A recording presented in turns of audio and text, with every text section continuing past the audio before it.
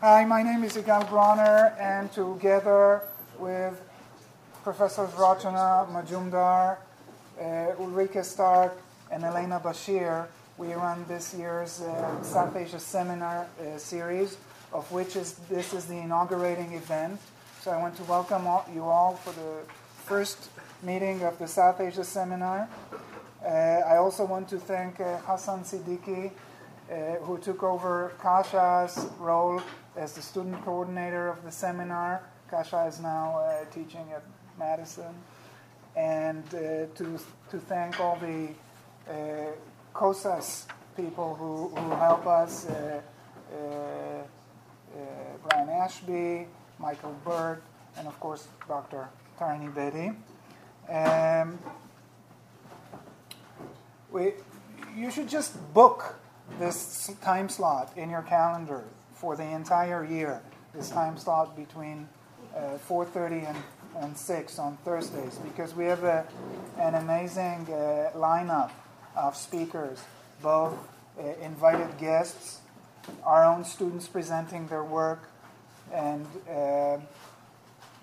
invited guests who are returning graduates of this university, a lot of them in the lineup for this year, such as our next week's speaker, Whitney Cox from SOAS in London. What we're doing today is continuing with two traditions that we started with in the last 2 years. The tradition of starting the series with some special events, some special talk. Remember, our special guest for last year's talk was Richard Eaton. And also another tradition that we are trying to incorporate here or to keep is having our own professors, our own faculty from COSAS also participate in the series, in addition to all the wonderful invited guests. And you remember that William started that a couple of years ago by giving, I think, the first talk in the series, right? So our special speaker today, very special speaker today, is Dipesh Chakrabarty, the Lawrence A. Kimpton Distinguished Service Professor of History in South Asian Languages and Civilizations. And, when they say usually that the following speaker needs no introduction, is a moment to launch into a long introduction, I won't do that. I'll spare you of the long list of awards and honorary degrees, last of which, where's Dipesh?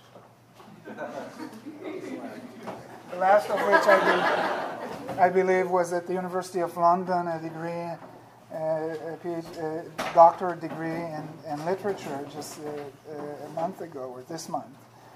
And distinguished institutes where Dipesh has recently given talks, so as to allow time for him to talk today. I'll spare you of this, and I'll spare you of his long list of publications.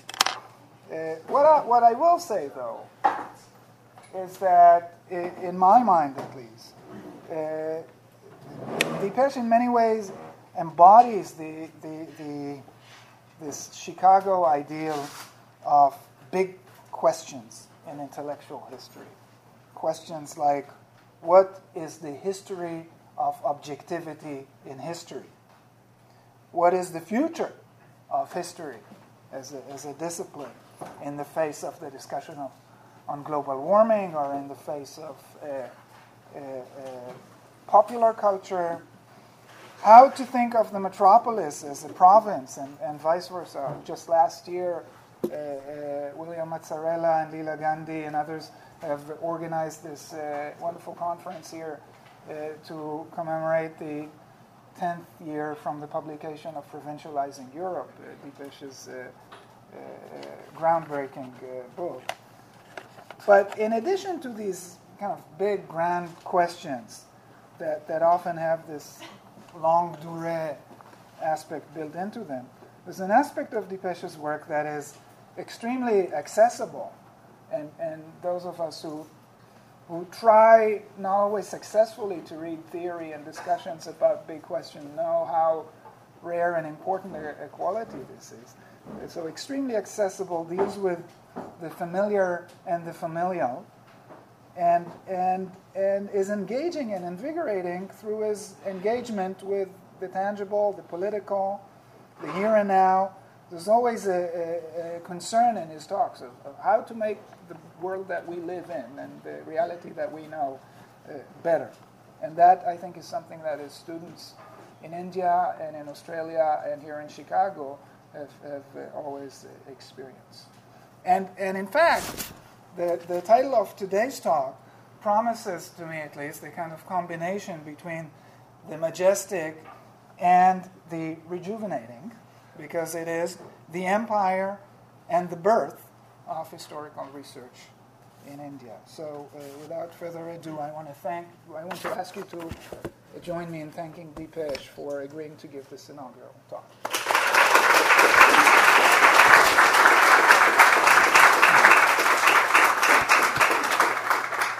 Thanks, Igal, for that very generous introduction. I'm mindful of the time and have to cut a long story, if not a talk, short.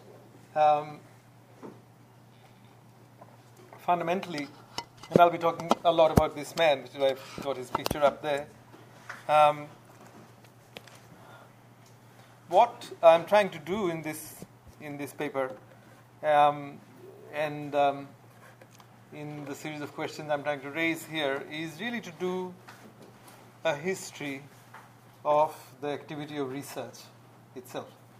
And because I'm doing it through history, so I ask, what is historical research? When did people think they were doing research in history as opposed to writing history?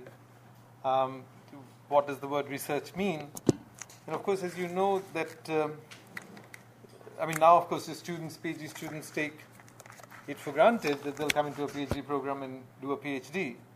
But even the PhD degree has a very interesting history, a lot of which is told in that wonderful book on research universities by William Clark, who focuses mainly on Germany and shows how between the 15th and the 18th century, there was a lot of debate about whether there could actually be a degree called Doctor of Philosophy,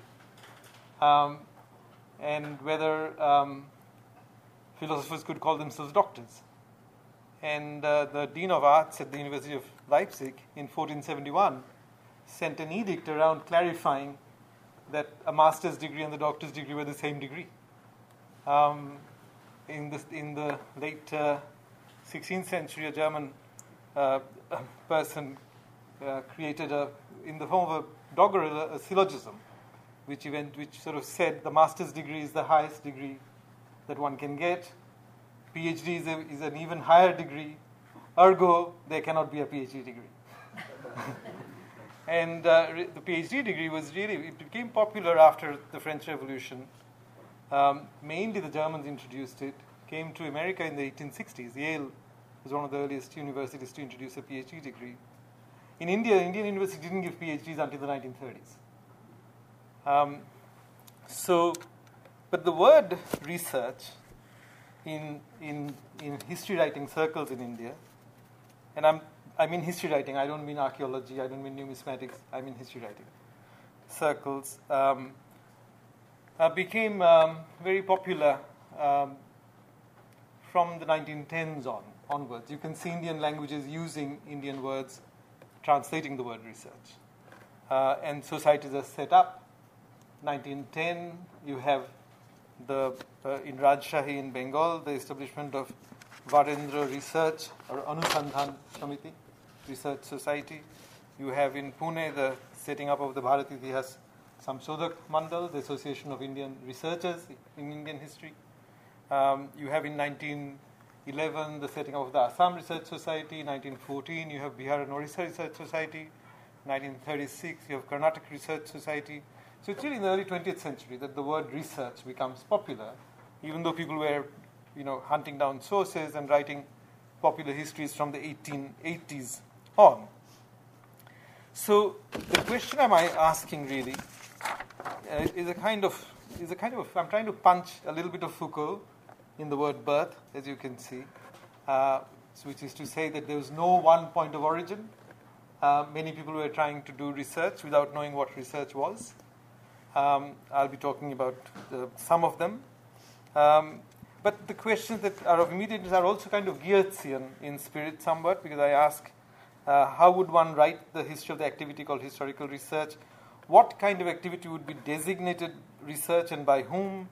Who would make such activity meaningful, socially meaningful to those engaged in it, particularly in a situation where people are doing research but the universities are not giving out PhD degrees?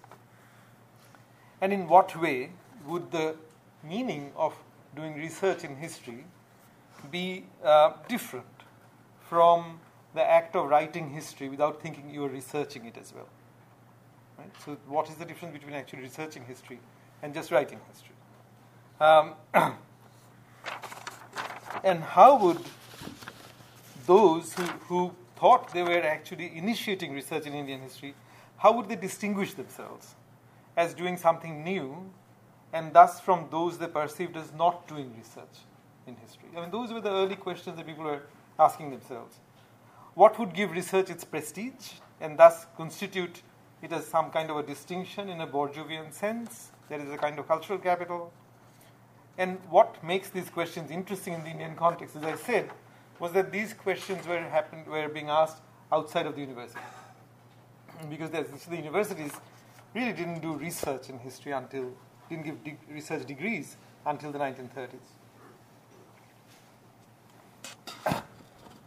So one archive that I think actually helps answer this question are the 1,300 or so letters that exist, of all the letters that passed between Jadunath Sarkar and G.S. Sardesai, the Maratha historian, who wrote to each other throughout their life from about 1904, the first letters, to 1958, when Jadunath Sarkar died.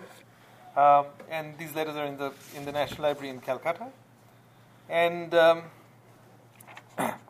I won't go into the details of the biography of Jadunath Sarkar. Most of you would know what he did, the doyen of Indian history, his volumes on Mughal Shivaji, volumes on the decline of the Mughal Empire, volumes on Aurangzeb would be known to most people. Sardesai was a self-taught historian of the Maratha people, wrote a 9-volume history in Marathi of the Maratha people and a 3-volume history in English, a new history of the Marathas.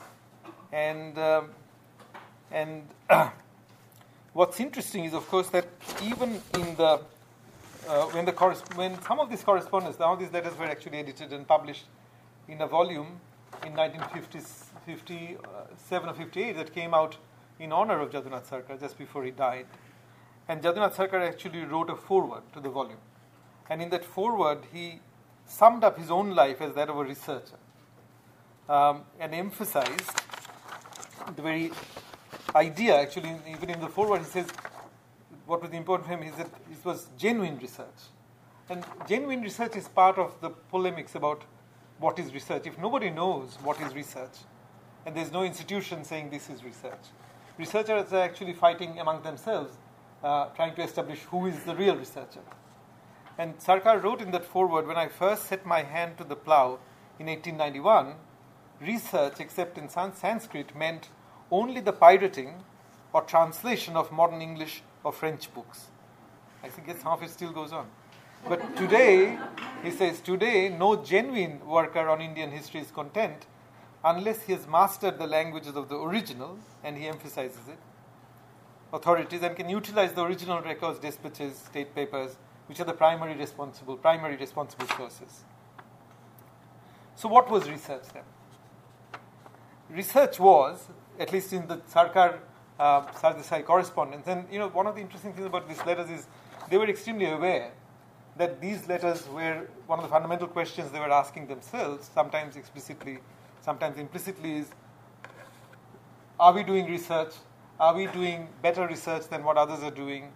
And why is our research distinctive? And towards the end of their lives, actually, there's a letter that Sardesai writes saying we should save this correspondence for future scholars to see what research was like in Indian history. So there's kind of a self-consciousness that they're doing research. So what was research in history? For them, research was first of all an attempt to reconstruct the past by getting as close to eyewitness accounts as possible.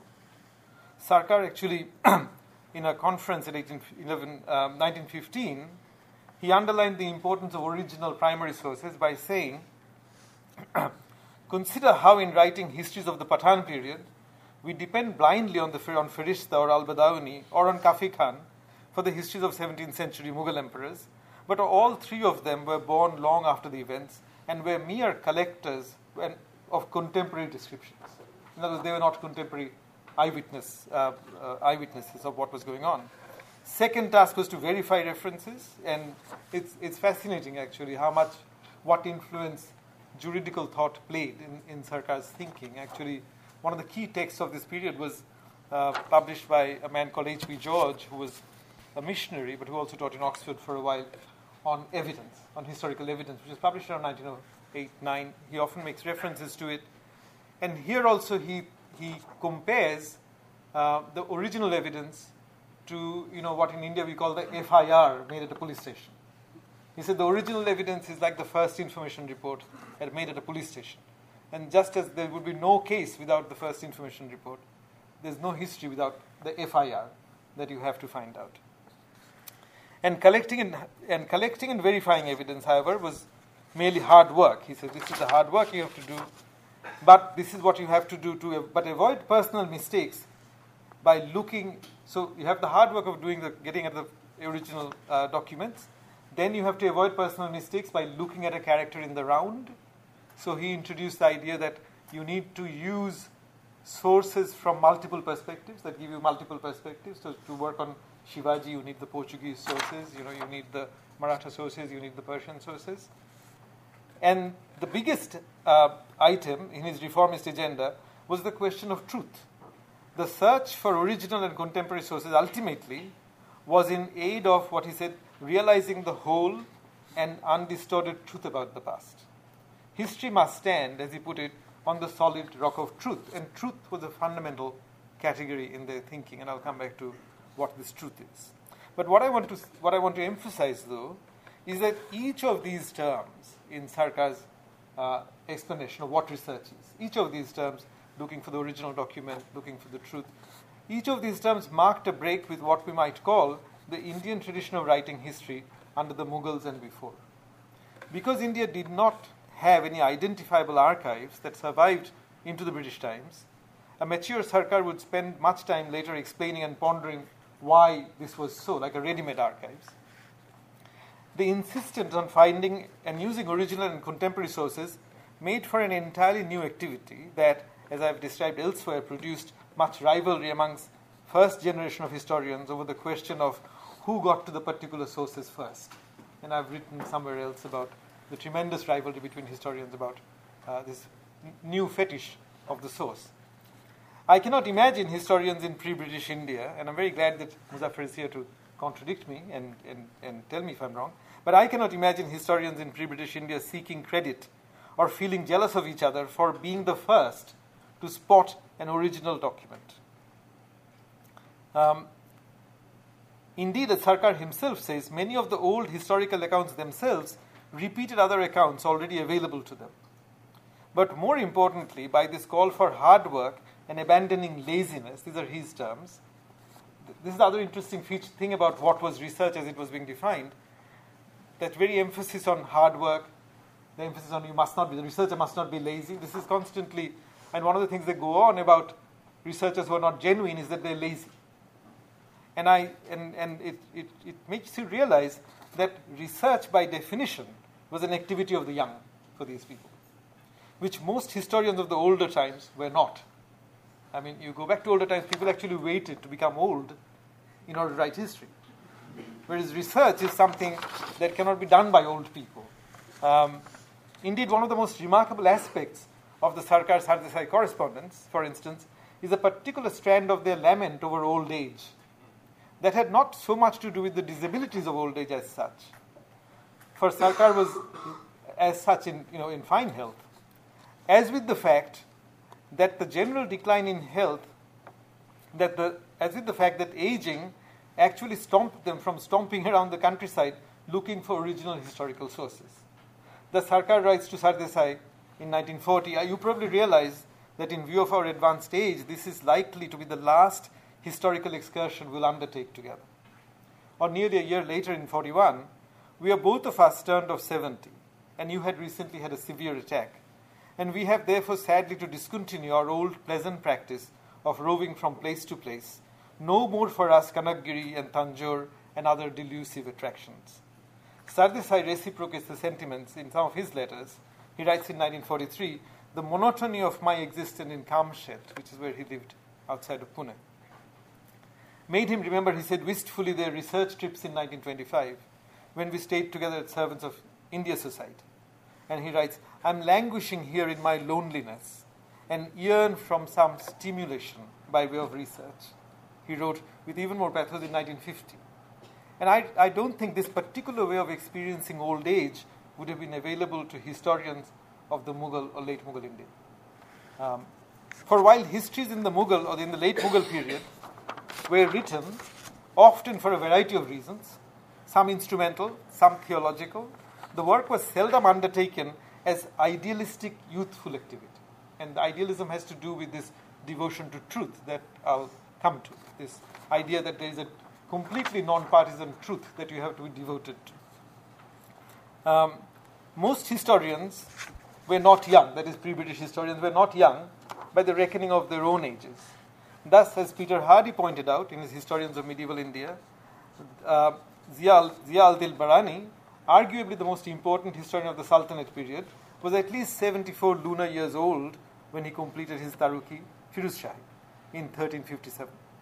There is some disagreement between Hardy and Nizami as to whether or not Barani used eyewitness accounts, but there is broad agreement that he wrote both this book and Fatwa-i-Jahandari out of concern for his own rise and fall. So most histories written in pre-colonial India were not disinterested histories, and they were written for very particular reasons.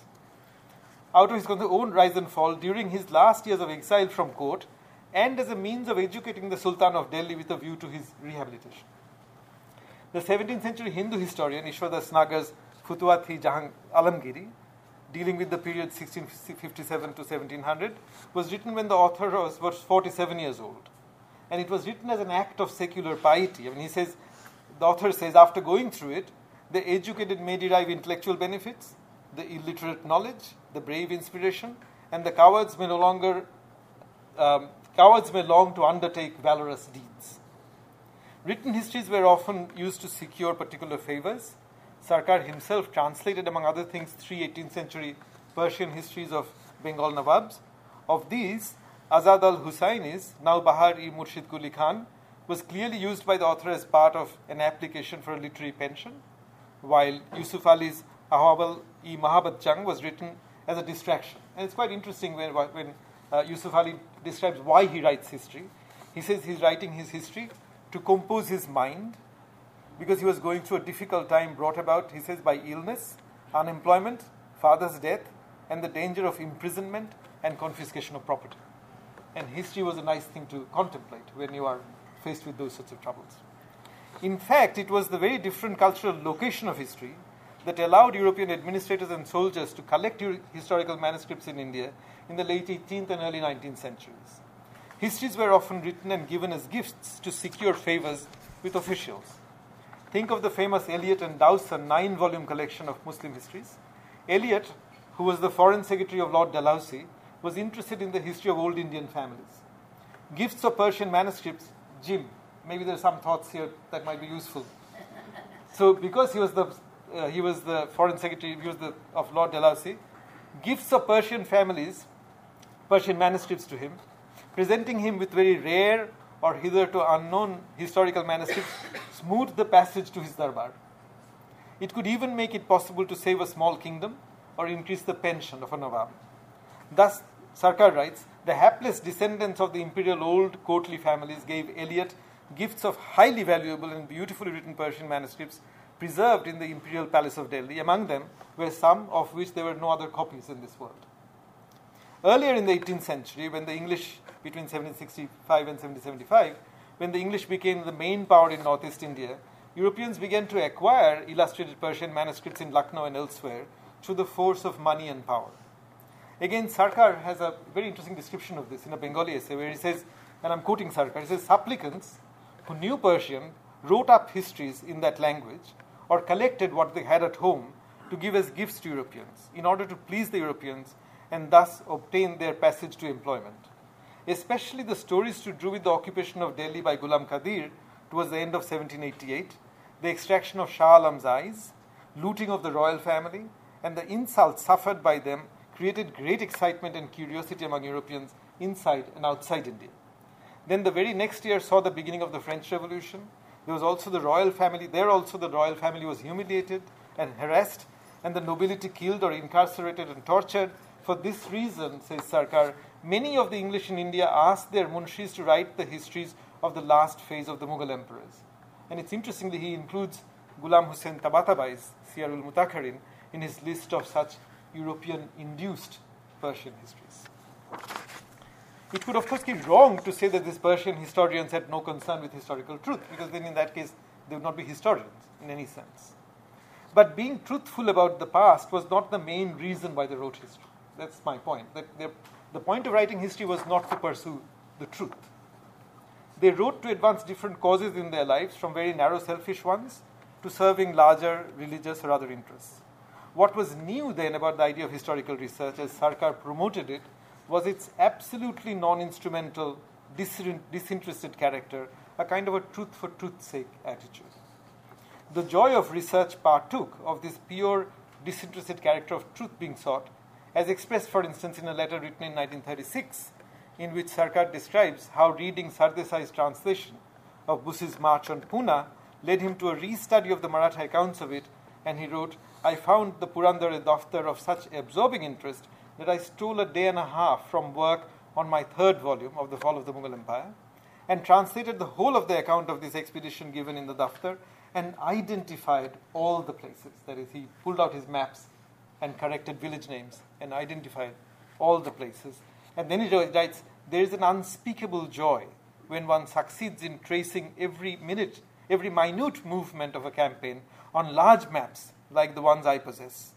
I had the same thing done with regard to the Palkhed campaign 3 years ago." And again, you can see how the coming of a new discipline actually produces new kinds of emotions, including the emotion of friendship. The reason why these two people became friends was because they used very complementary historical sources, Persian and Marathi. And I can't imagine those kind of friendships being formed in the pre-British period. That is, before the idea of this discipline, looking at somebody in the round, and therefore finding a truth that was non-partisan, came to be accepted. So Sarkar's presidential speech to a literary conference in 1915 articulated this idea of truth in its really idealistic form, where he said, "The best method of researching history is the scientific method," which is a clear indication of the German influence. And he would often actually mention the Germans, and Ranke is one person that he would actually mention. And this way, he said, nationalist pride should not lead Indians to dismiss this scientific method simply because modern Europeans had invented it. By pointing to nationalist pride as an obstacle to research, Sarkar was obviously also making the point that the question of methods in scientific history could not be separated from the cultivation of a certain kind of attitude on the part of the historian. That is, which is really, the big difference is, like today, we teach our students to kind of wear their biases on their sleeve. Or bias operates like fine print, or it operates like caveat emptor. You tell the reader in the first, in your preface, that you're a feminist, you're a Marxist, and the reader has to accept it. Whereas for these people, bias was something you actually had to fight against, with the idea that you could overcome it, or you should try to overcome it. And therefore he goes on to say, we will not worry about whether or not the truth we seek is pleasant or unpleasant. If it accords with or differs from received public opinion, whether it pleases or hurts our sense of patriotism, will not be our concern. If telling the truth invites taunts and complaints from our friends or societies, we will put up with that. For it is the vow of the historian to seek, understand, accept the truth. We will have to uproot the idea from our minds that treating the ancient stories of India, say the Ramayana or the Mahabharata, as fiction will stain the glorious image of India. We have to resolve that we will believe nothing without proof. It was like a manifesto, as you can see it. To believe nothing without proof was Sarkar's battle cry against histories that were produced in India in the first part of the 19th century when European scholars were more accommodative of native knowledge. So I guess the point I'm making, larger point, is that this declaration that we will believe nothing without proof really belongs to the second part of the 19th century, when both European knowledge and the Indian reception of European knowledge happens at the cost of, happens alongside a certain kind of denigration of native knowledge. So if you look at production of history before the mid-19th century, whether you think of James Todd, whether you think of John Malcolm writing about Ahallabai in Indore, whether you think of Grant Duff writing the history of the Marathas in 1826, you will find, you go through their footnotes and you will find there's a give and take between Indian existing genres about telling stories about the past. So for instance, Malcolm, who was brought up on Hume's History of England and completely a product of the Scottish Enlightenment, and therefore always takes pains to sort of suggest why his propositions are true, actually has to then say Ahallabai is not documented, so I have to tell the stories as I have received them. Or a very interesting case is James Todd. I mean, Todd, as you know, Todd used Rajasthanic bardic material to write Annals and Antiquities of Rajasthan, and then Todd himself is used by Shyamal Das Kaviraj, who write the 4-volume, the Veer Vinod, the famous history of Rajasthan. So there's a kind of give and take going on in the early part of the 19th century between European forms of history telling and Indian forms of history telling. And what changes with this scientific history, with the coming of, in the second half of the 19th century, is precisely that there's a denigration of existing knowledge from, and there's a moving away from this kind of give and take. And for that reason, when Sarkar, for instance, writes about K.P. Jaiswal, the nationalist historian, he writes very clearly, he says, the writings of K.P. Jaiswal, this is 1940, though containing a few original documents, are 99% pure nationalist brag and moonshine, and you would be well advised to keep clear of his theories. But, and I don't want to go into details there, which we can discuss them later. What's most interesting, and maybe I'll have a chance to touch on this later, is that if you look at the 20th century, what happens around Sarkar, all around, is nationalist history writing of different kinds of nationalism, casteist histories, eventually in the 20th century, Hindu histories, Muslim histories, and his very close friend Sardesai, with whom he was collaborating, himself was clearly writing histories about Maratha pride. And so in their correspondence, there's a lot of times when Sarkar actually denounces sources that Sardesai would be wanting to use. And there's a particular correspondence where Sardesai gets very upset and says, maybe I'm not writing history, I'm writing a kaifiyat, an apologia on behalf of the Maratha races, because we've been so misunderstood.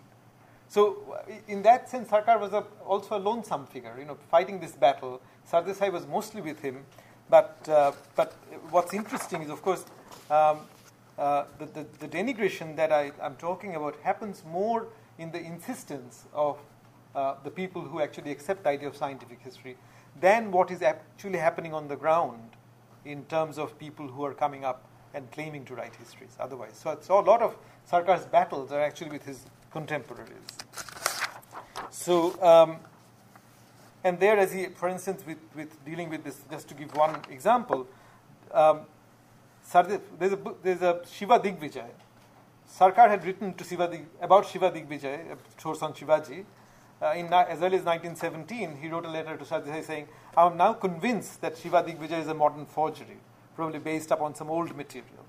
But Sardesai was wanting to use this book in 1940 and came back to Sarkar and said, you've been too harsh on this book. I've gone through it. I've gone through it carefully, and certain letters are original and they can be used.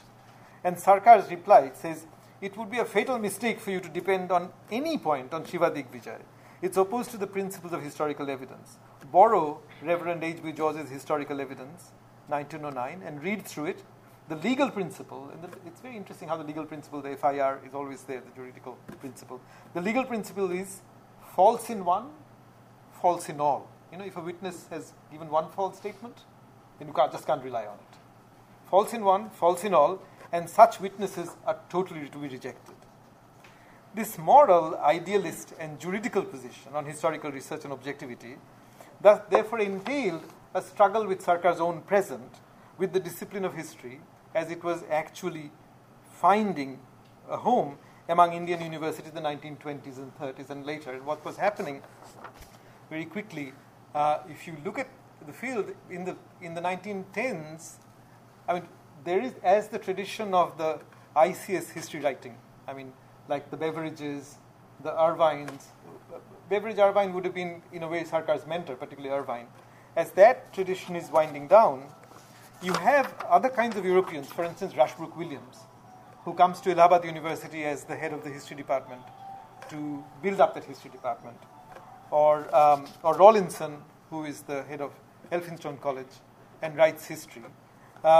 As these European historians get replaced in the 20s by young Indian historians who have been to England, done their PhDs.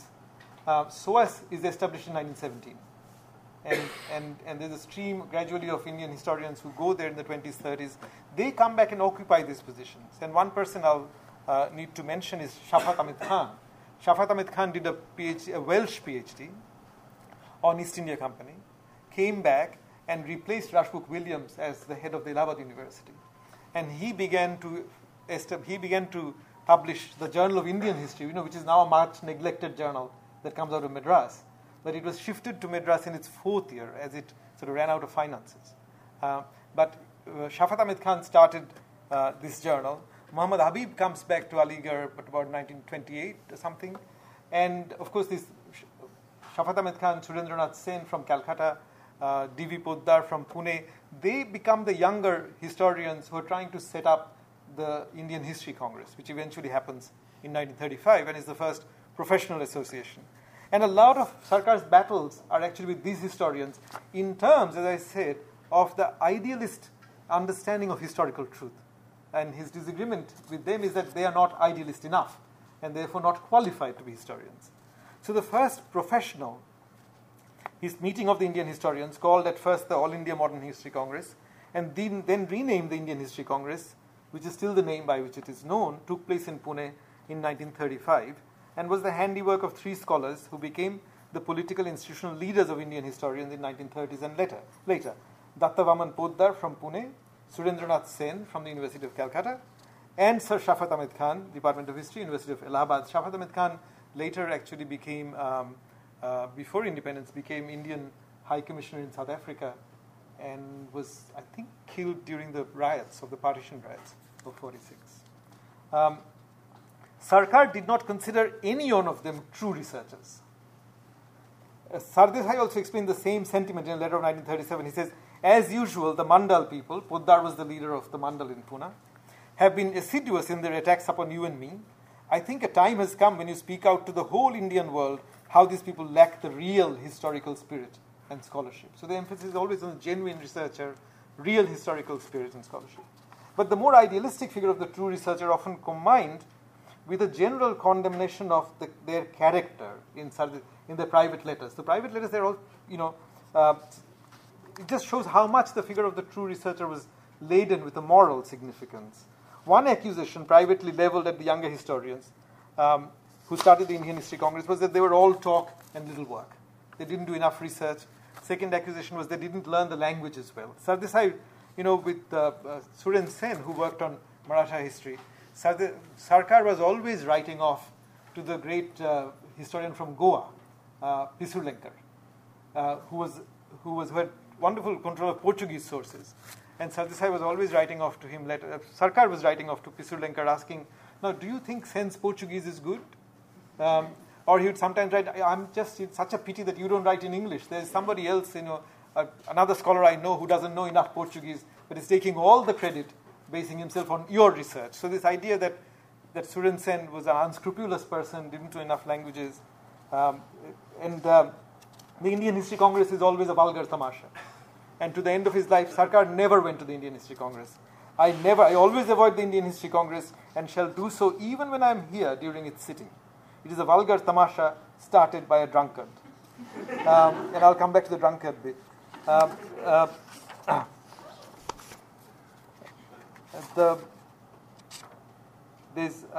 can't find it here in going over these notes, but there's a particular letter that he writes to Pisurlenkar, which I think is about Shafat Ahmed Khan. where he says, "You mentioned this professor, but this professor almost damaged my dinner suit the other day. They were at some conference together, and they were going back in the same car, and Shafat Ahmed Khan was drunk, and he started to sing. And Sarkar's letter said, this man started crooning, this drunkard, and there was every fear of my dinner suit being spoiled," which again was proof that he was not a genuine researcher. But I should clarify once again that I'm not interested in understanding the psychology or motivation behind Sarkar's dislike, because you can always find motivation. And there are interesting stories. I'm interested rather in the language of the dislike, for that language was derived from, as I said, an ideal, romantic, and moral figure of the passionate, yet disinterested and diligent researcher. I'm interested, shall we say, in the social rather than the purely personal meaning that the hostility towards the likes of Khan or Sen or Poddar would have had for a Sarkar. For him, the Indian History Congress was not serious research business. Oftentimes, Sarkar would express his intellectual disrespect for conferences and symposia as a form for dissemination of research. Once he wrote to, and nor did he have much faith in the Indian institution faculty. He wrote to Sardesai, gets this letter saying, "I do not share your optimism about an impetus being given to the exploration of regional histories in Bombay University. The failure of Maharashtra University scheme is quite irrelevant to the issue. Whence will come the professors who will honestly and industrially take up this work of research? They're a lazy lot, as your university authorities are utterly ignorant of needs of scholarship and indifferent to learning." And in 1949, when he was approached by nationalist historians to be the editor-in-chief for a volume of nationalist histories, he writes to Sardesai saying, "I know that a debating club, especially one composed of educated Indians, cannot bring any work to completion. In case Allahabad will agree to have me, they must endow me with full powers, exactly as Cambridge University did to Sir Wolseley Haig for the Cambridge History of India volume. If I have to correct and rewrite the rubbish which our Indian professors of history write, as I found to my bitter experience when editing the second volume of Dhaka University History of Bengal, I must be paid an extra fee for this dhobi work." Sometimes, Sarkar's idealistic moral criticism of what he saw as the Indian scholar's habitual tendency towards laziness went to ridiculous extremes. He would allow young scholars to use his personal library only if he was convinced that they were genuine researchers. When Suraj Narayan Rao came from the Jind state to work in his library in Calcutta in mid-December 1948 and worked all day, every day in the library, Sarkar would see him only at 4 p.m. with a cup of tea and not talk, silently sip a cup himself and leave after asking Rao to give us list of the material he needed the next day. But that was not what I had in mind as an example of being ridiculously extreme. The test that this man, young researcher, Rao had to pass, is indicated in the following sentence of his own reminiscence of Sajjadunath Sarkar. He says, he's spending there every day, remember this, and he says, "It was perhaps on the third day that one of his grandsons came to me and politely pointed out to me the bathroom for use, if and when I needed it." So, only because he had passed the test of being a genuine researcher, he was told where the bathroom was. So, where was the ideal republic of letters that Sarkar would consider himself a member of? And this is where it's interesting. Research was seen as German, but I think he was deeply influenced by the tradition of Gibbon to Macaulay, that writing was literary work, but research had to be systematic and Germanic. And he even viewed his own, the other interesting thing about German research professor is, of course, that they had their own research libraries. They collected documents. Right? Ranke, for instance, would buy documents in the Venetian marketplace. Sarkar would actually collect documents. He would make Raghuveer Singh, his student, collect documents. And he was extremely proud that he was the only professor with a research library. He says, "My kind of library with 5,000-6,000 documents, that's what you need for genuine research." And praised for German thoroughness. So, fundamentally for him, the Republic of Letters that he thought he belonged to was somewhere in Europe.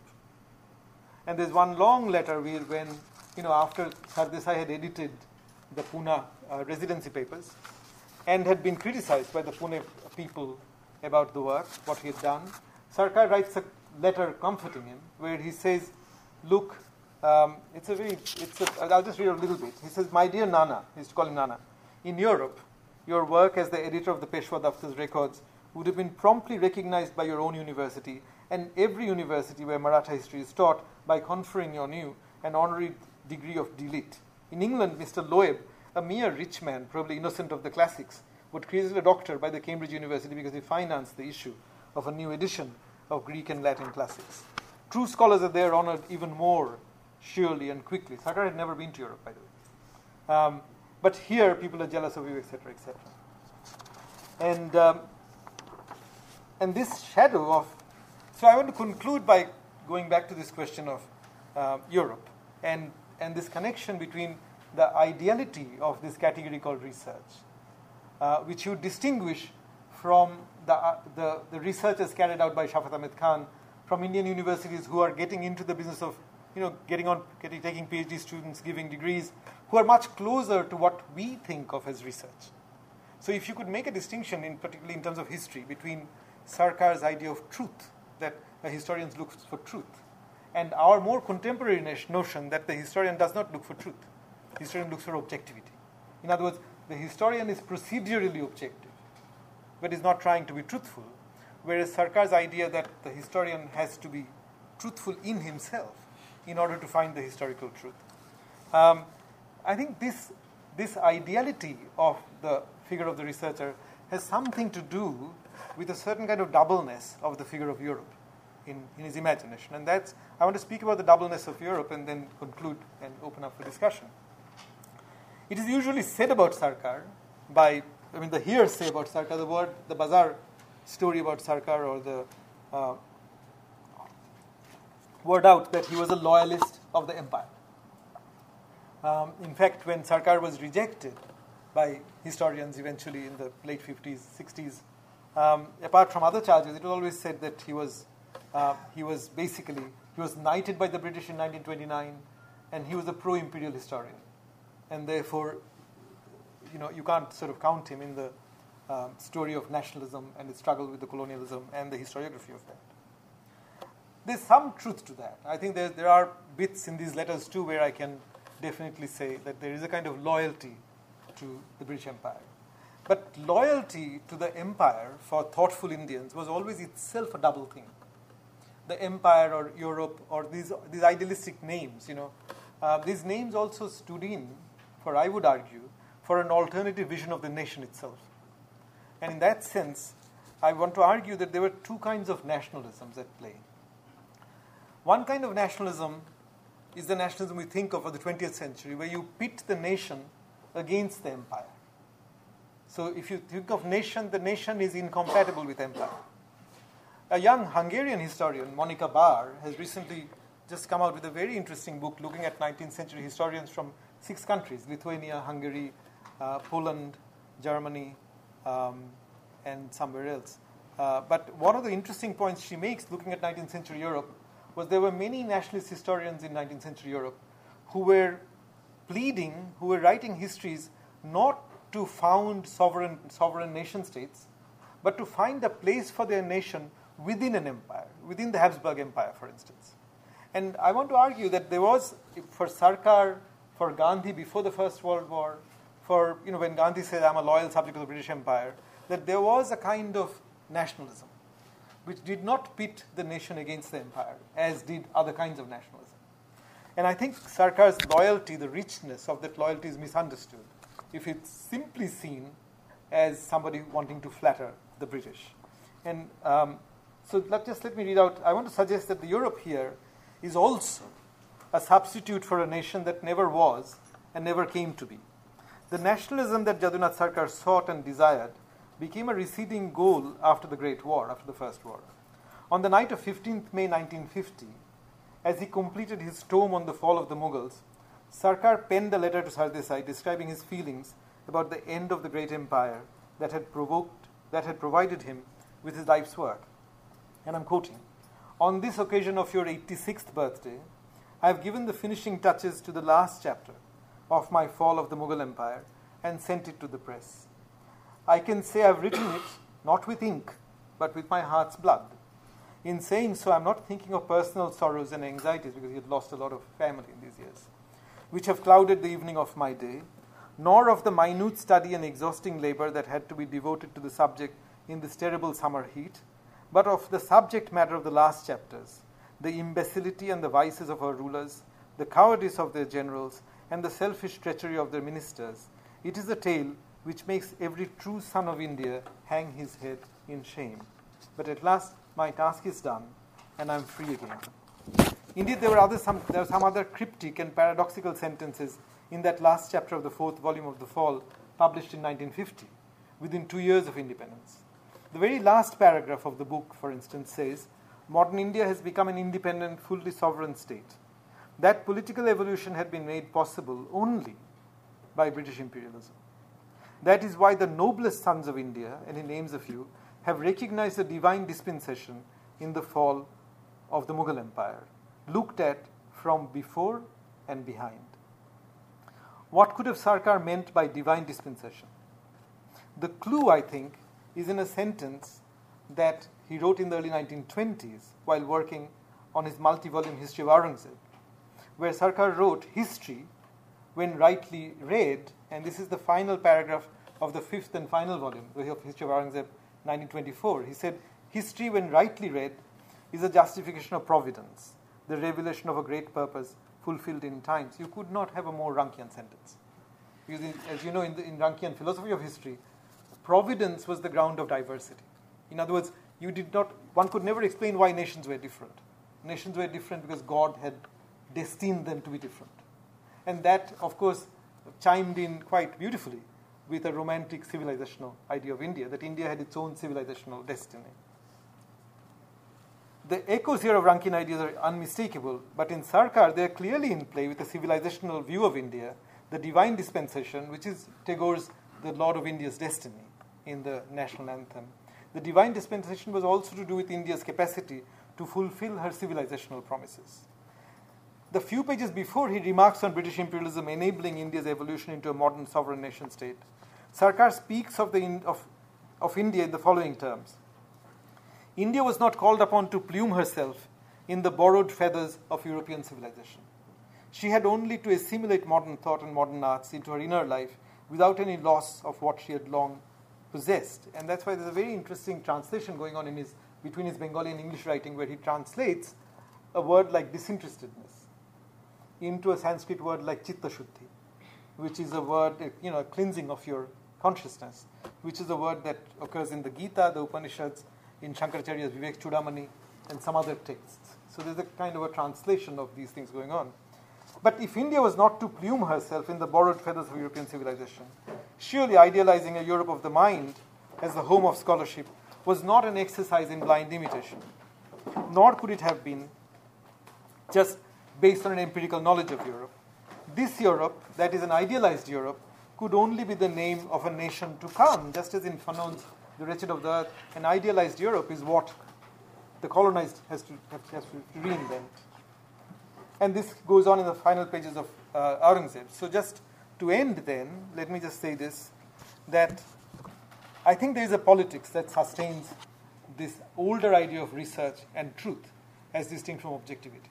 And I'll just schematically do a binary to just highlight what the two kinds of politics are that I'm talking about. If you read Gibbon's Decline of the Roman Empire, one of the interesting things about Gibbon as a historian was that Gibbon was influenced by even the moods of some of the Roman historians. Like the influence of Tacitus on Gibbon is something commentators write about. And in that sense, Gibbon, in a very interesting way, Gibbon actually participates in the historiography that he bases his history on. And in that sense, he sees himself in line of continuity with somebody like Tacitus. And Sarkar, interestingly, does not see himself in a line of continuity with pre-British historians. And the reason for this, it seems to me, is this, that it is people like, if you look at Tacitus and his discussion of the crisis of Rome, it is Tacitus and these Roman historians who would, for instance, develop the idea of virtue, that then Machiavelli would talk about. And that idea of virtue as statesmanship will come down to Gibbon and come down to certain Enlightenment ideas about statesmanship, about Carlyle's idea of heroism, all of those constellations. Sarkar is obviously influenced, and this classicism was part of the ideology of the empire. The British Empire often saw itself as in a line with these older empires, older sort of classical empires.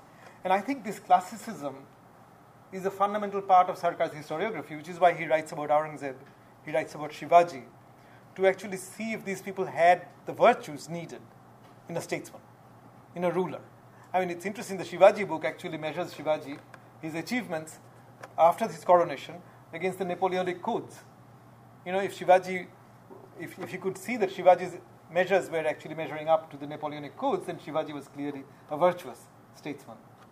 And I think this conception of politics being made up of virtuous individuals, and therefore history writing itself needing a kind of cultivation of virtue, you know, which is then also distilled into the Victorian idea of character, which plays through his writings, fundamentally was part of the conception of the political in India until the First World War. So if you read Tilak, if you read Aurobindo, if you read these early people theorizing the political, there's a lot of discussion of virtue, which of course they root through the Gita and these other Indian texts. I mean, in a recent essay that Rochana and I published, we tried to argue that the Gandhi was the first politician who himself remained virtuous, but disconnected politics from the pursuit of virtue. In other words, Gandhi was the first politician to acknowledge that alongside him there were people like Jinnah and Ambedkar who wouldn't necessarily be cultivating virtue in the way that Gandhi might be. And I think a similar shift underlies kind of the shift in historiography. The move from truth to objectivity is a move fundamentally from a politics of virtue, politics constructed as being virtuousness, as cultivation of virtue, to a politics of interest, or pursuit of interest, in which you fundamentally agreed that there could not be any truth, and all you could agree on is a procedural method which guaranteed certain kind of objectivity. I just wanted to show this particular, because you know this picture is really interesting because that's not a normal human spine. And that erectness of the spine, and he obviously got himself photographed from the side to emphasize that he could sit erect. And you know, this Victorianism was part of my childhood. Whenever I slouched at my study, my mother or father would come and pull me up and say, sit with an erect spine, otherwise you can't concentrate. But that's the story about virtue. Virtue getting distilled into character, then getting distilled into bodily practices and mental practices, and completely tied to this conception of truth and this truthfulness of the figure of the researcher. So I want to say that we are not the researchers of Sarkar's dreams, but there were other ideas about being a researcher before we came into the world. Okay. Thank you very much.